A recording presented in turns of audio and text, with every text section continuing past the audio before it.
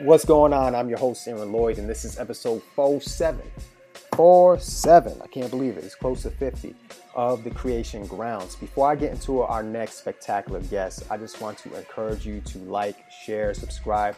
Tell people about the podcast that you think will be inspired, motivated, educated, entertained, and all of that. My next guest, Moses Ingram, is incredible in a class act. She has a great spirit, and I really enjoyed having her on. We have a great conversation. She's a Baltimore native, so we talk about Baltimore a little bit and how that's molded her. We talk about where her interest in acting came from, what sparked that flame. She's a Yale grad, so we talk about her experiences at Yale and how she applied lessons from the classroom to the set and what those differences were and how she navigated those and how she triumphed over those challenges. We talk about her preparation of Jolene. You may have seen her in Queen's Gambit. If you haven't, I suggest that you get on it. What are you waiting for? It's a great show, and her work in it is phenomenal. We talk about her favorite chessboard piece, a book that she's gifted the most in the past year. We talk about a lot, and something really that I really thought was dope. She gives some great encouraging advice to women in the industry, women of color in the industry, but it really could apply to anybody on how you can operate and move and how you can just be a decent human being in this industry.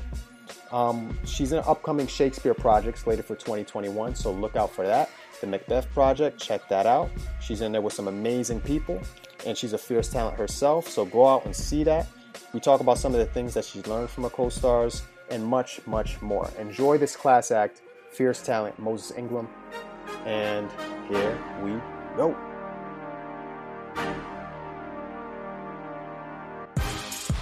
Welcome to another episode of The Creations Grounds. I have Moses Ingram on with me. What's up, Moses? Hey, nothing. Thank you for having me. It's a pleasure. Cool. So let's start with acting. What's the foundation of that, and where did the interest of the arts and acting come in for you? I've been acting since I was like 10 or so. And my teacher got me started in it because she told my mother it would make me like a better student. It would like correct my behavior, and it didn't do any of those things. But I ended up loving it so much that they were kind of just like, well, if you don't behave, if you don't get it together, you won't be doing it anymore. And that sort of was like my dangling carrot through school, pretty much. Wow, so you kind of rough? I was definitely rough around the edges. Loudmouth.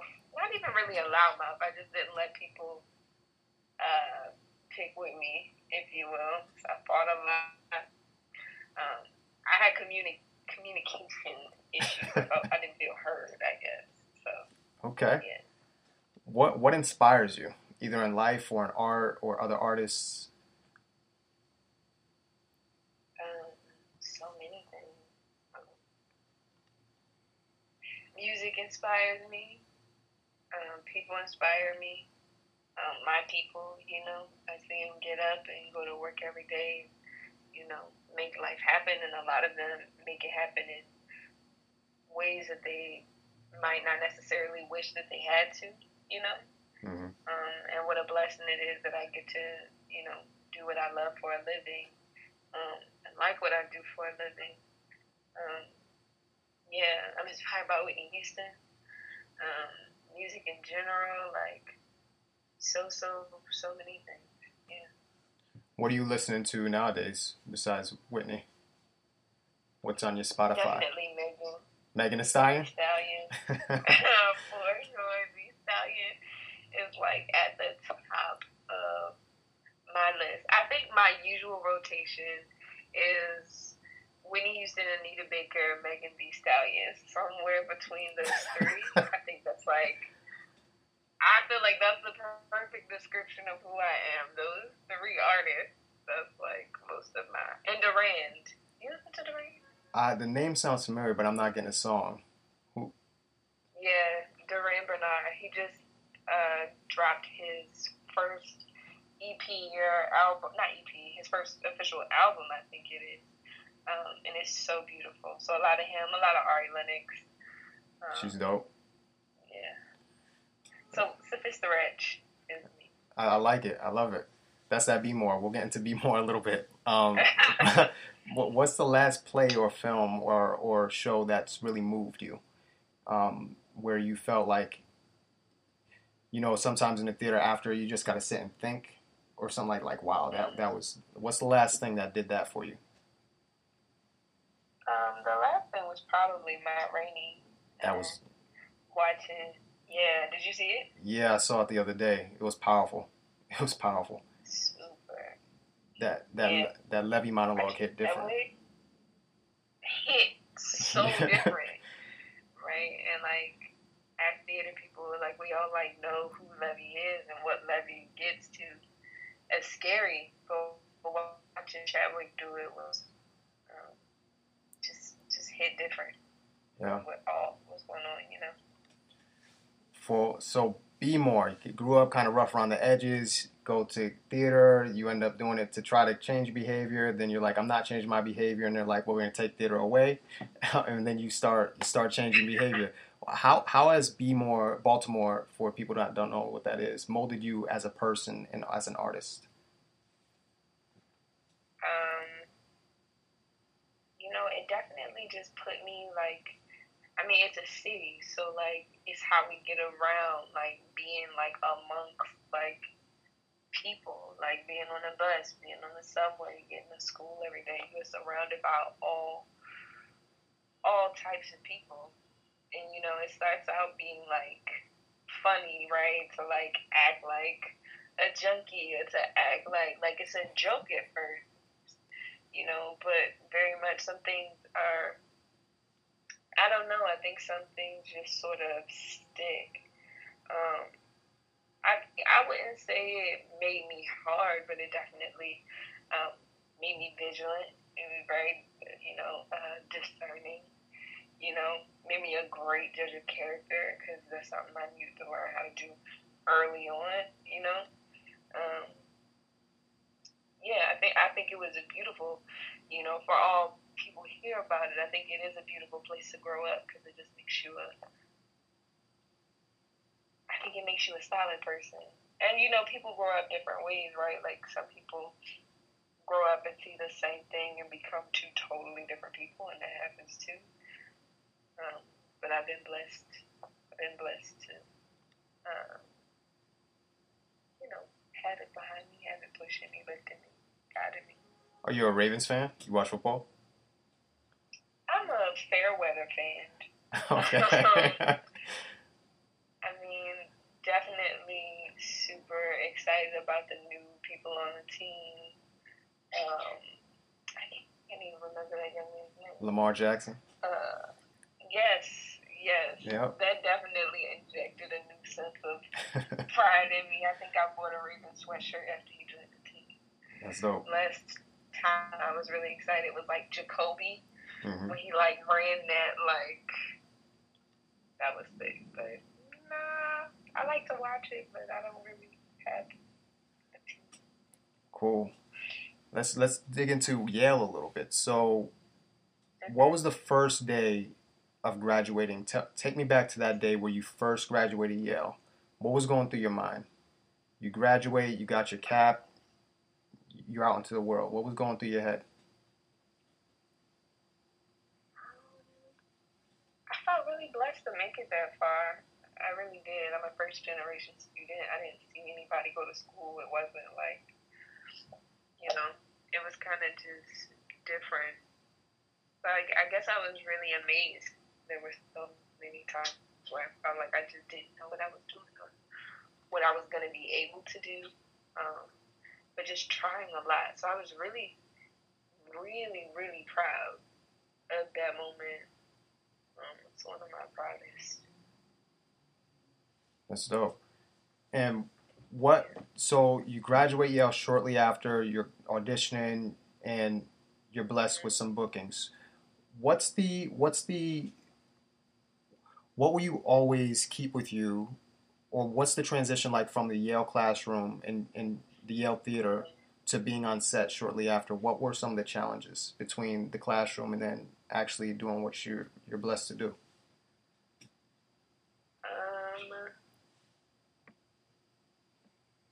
I think the biggest one was like learning about the camera and like where it is in space and trying to know it at all times. I think that's really difficult to do. Especially if you don't have no experience in it. I think that was the hardest thing.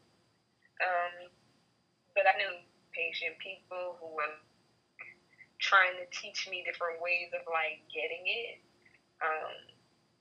And sort of trying to like, I think the biggest difficulty was trying to be patient with myself. Right? Like I had people around me who wanted to help me, but me feeling like I had to be whatever was sort of like, how did I miss XYZ, right? Like,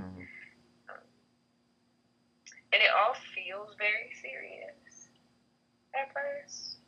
And it is, right? Because it's a lot of money on the line, but it's also not. It's also not that serious. I think it's to be enjoyed, you know, and that's where the fun is. Just the fun is in making it. I love that. What was your process of the audition for Queen's Gambit? When did that come into your life? Probably like 2 weeks after graduation, maybe. It was the first thing, like after I signed with my reps, it's the first thing they sent me out on. My plan was to just move to LA straight out. And then I met with my agent, and he was like, no. He was like, you gonna book, and you ain't even have a chance to get to LA. And I felt so good. I was like, wow, I got people that believe in me. But he was right. Like, I went in, I did that, and then a couple weeks later, I met the director. And after I met Scott, like a couple weeks after that, I was on my way for the first part in Toronto for the next few months. And yeah, so I didn't make it to LA until the end of that December. That's awesome. What was your experience on set besides like kind of navigating where the camera was? What were some of the challenges and then a triumph? Because I see a resiliency in you and like a motivation to like I'm gonna figure this out and understand this. So that comes from challenge. Tell me about some of the challenges you had on set and then the triumph that came from that challenge.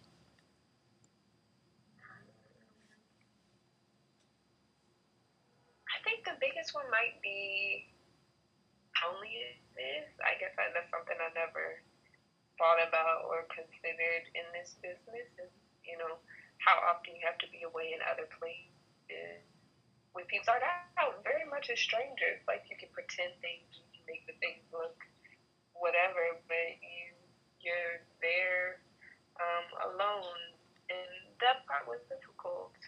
I got a little homesick, but I also felt really blessed to be here, and I met really great people as I sort of got comfortable and came out of my shell some. And at one point in filming too, I started to like get sick. I don't know if I had COVID or not. I don't know if I had COVID or not. But there was one point on set where literally everybody got sick at a different point. Dang. And I happened to be off when mine was at its worst, so it turned out to be really good. But it definitely was a physical toll on my body that lasted a while. And so I think that was the first time, like, as an adult that I had to, like, really, like, take care of myself. Like, am I drinking enough water? Like, am I eating the right foods? Am I eating enough food? All of those kinds of things. So that was, like, the first time I had to care for myself in that way, I guess. That's dope. Jolene, what was your process of creating her, and how did you flesh her out? She's. I've heard people say they wish she was in more. You know, somebody I spoke to said they wish, you know, what's the back? It was just awesome. But what was your creation of that character of Jolene? The complication is that you miss all of her story, because every part of her story you get is tied to death. And so because of that, it was really important for me to flesh out Jolene as much as possible and make Jolene as much of a full, full breathing human as I could. Because felt like it would have done a disservice to the whole thing if I didn't make Jolene as full of a person as I could have, and I feel good with how people have latched on to the character, because yeah, I feel good about the way people have latched on to Jolene and have wanted more from Jolene. It makes me feel like I did my best, um, which is all you can do. If that's what you can. So, What's your favorite chessboard piece? I don't play chess, but the one I hear about that I like the most is probably the pawn, because you think it's like a little throwaway piece, but it can come in handy to make big moves. At least from what I understand. I could totally be wrong about that, but from what I understand, I think that would be my favorite one. That's cool.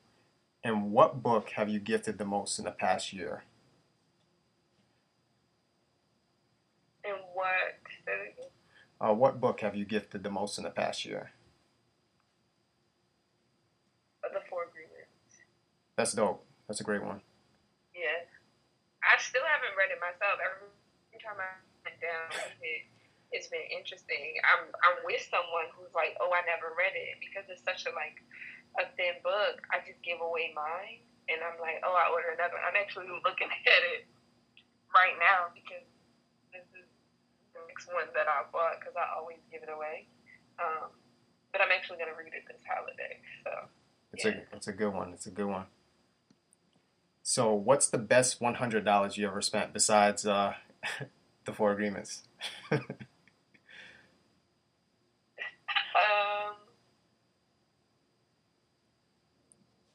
$100.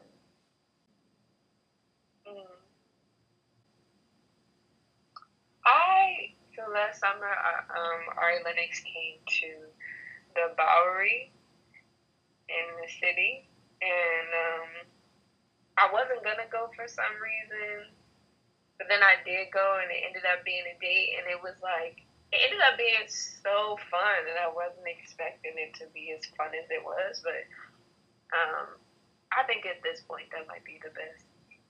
That's $100. That's dope. She signed with J. Cole, right? All right. Yeah, Dreamville. Yeah.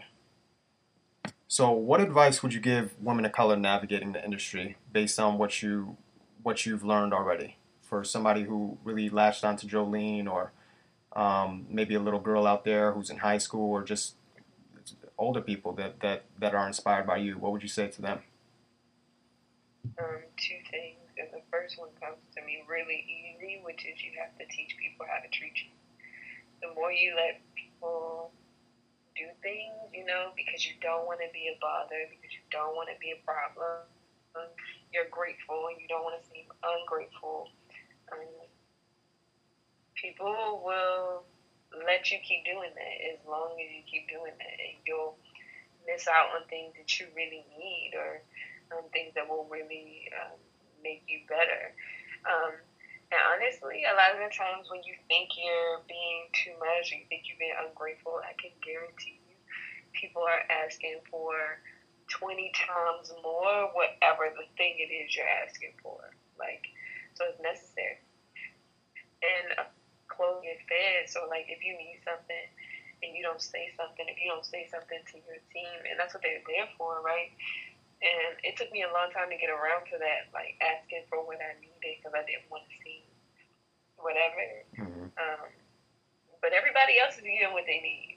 So you can go without and go without, and that's one way to do it. Or you can also get what you need and be. That doesn't mean obviously be horrible, not at all. That just means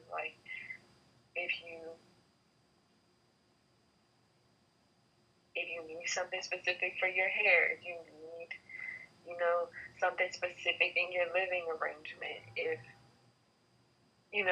something that is something you need, you gotta ask, you gotta say it. It's important. That's dope. What do you believe today that even 5 years ago you would never have believed? really possible. I used to think that sounded so cliche. I really did.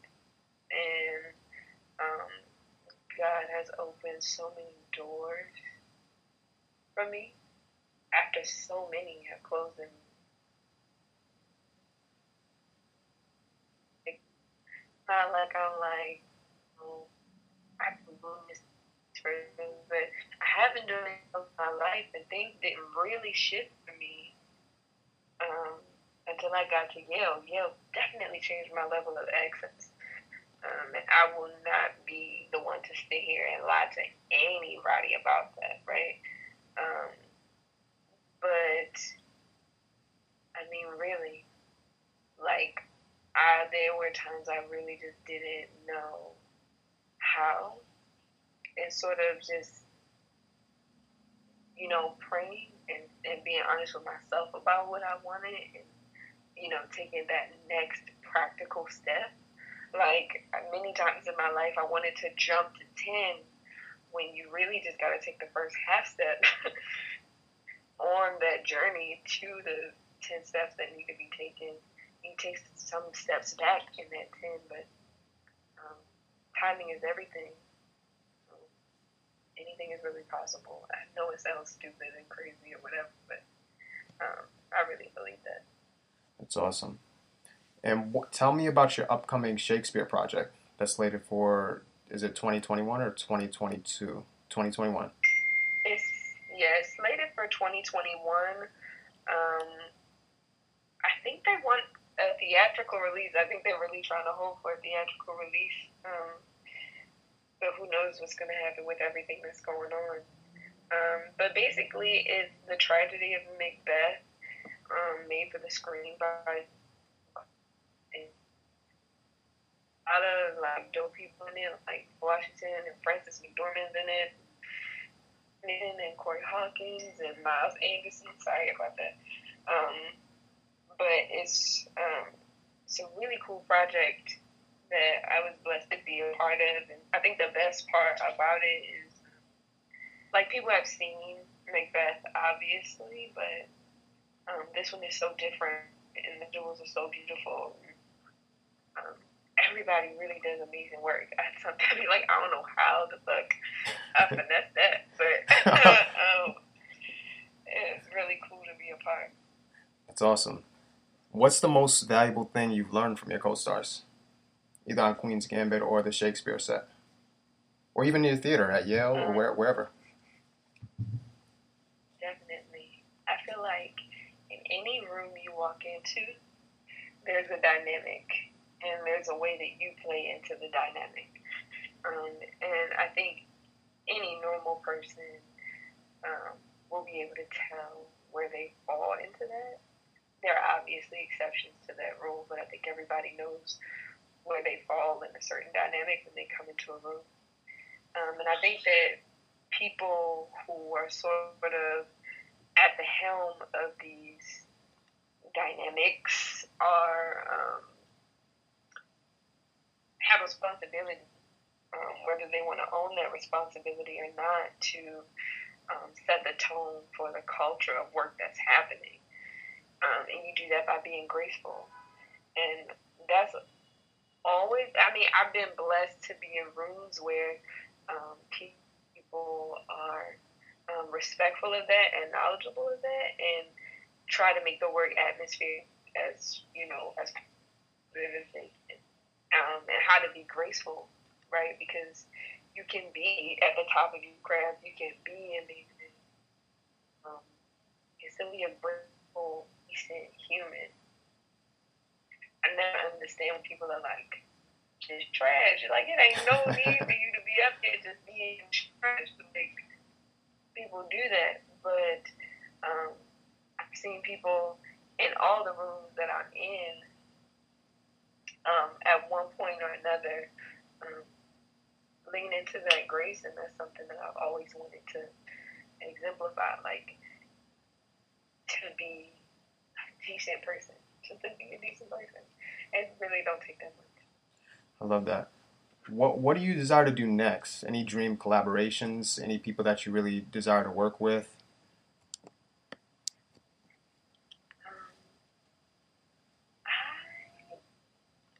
love me some Aunjanue Ellis. I think Aunjanue Ellis is fabulous.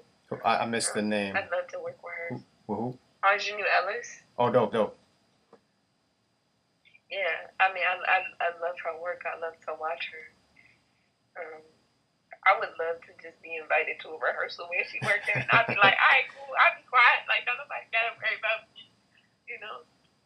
I think Nicole Beharie is amazing. I mean, my list of people that I'm inspired by really just kind of goes on. There's so much talent out there, and people are doing really amazing work. And yeah, I just want to work with as many people as I can, honestly. I ask all my guests this. When you think of the word creative, who comes to mind for you and why? Creative.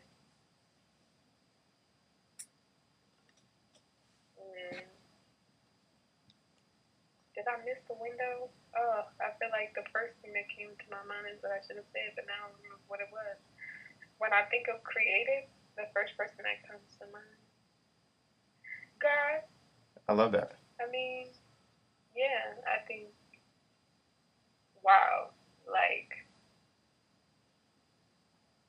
darkness and stars, that's poetic. Like birds and oceans and